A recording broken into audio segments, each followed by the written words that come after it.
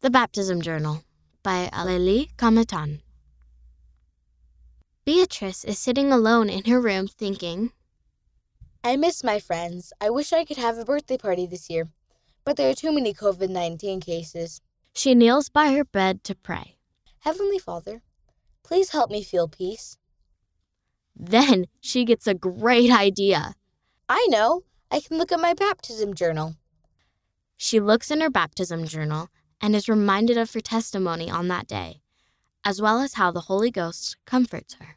Thank thee for reminding me about my baptism journal, and for the Holy Ghost. I feel much better now.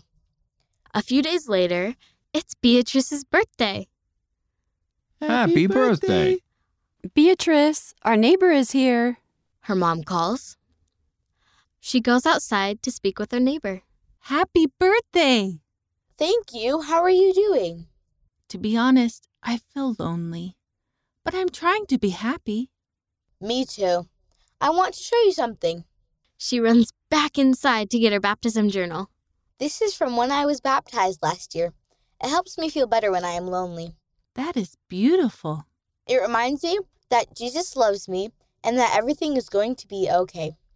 The author lives in Kuala Lumpur, Malaysia. Recall especially in times of crisis, when you felt the Spirit and your testimony was strong. Remember the spiritual foundations you have built. Elder Ronald A. Rasband of the Quorum of the 12 Apostles. Read by Shannon Nelson, Ocean Patello, Rena Nelson, Casey Wayman, and Kara McClellan.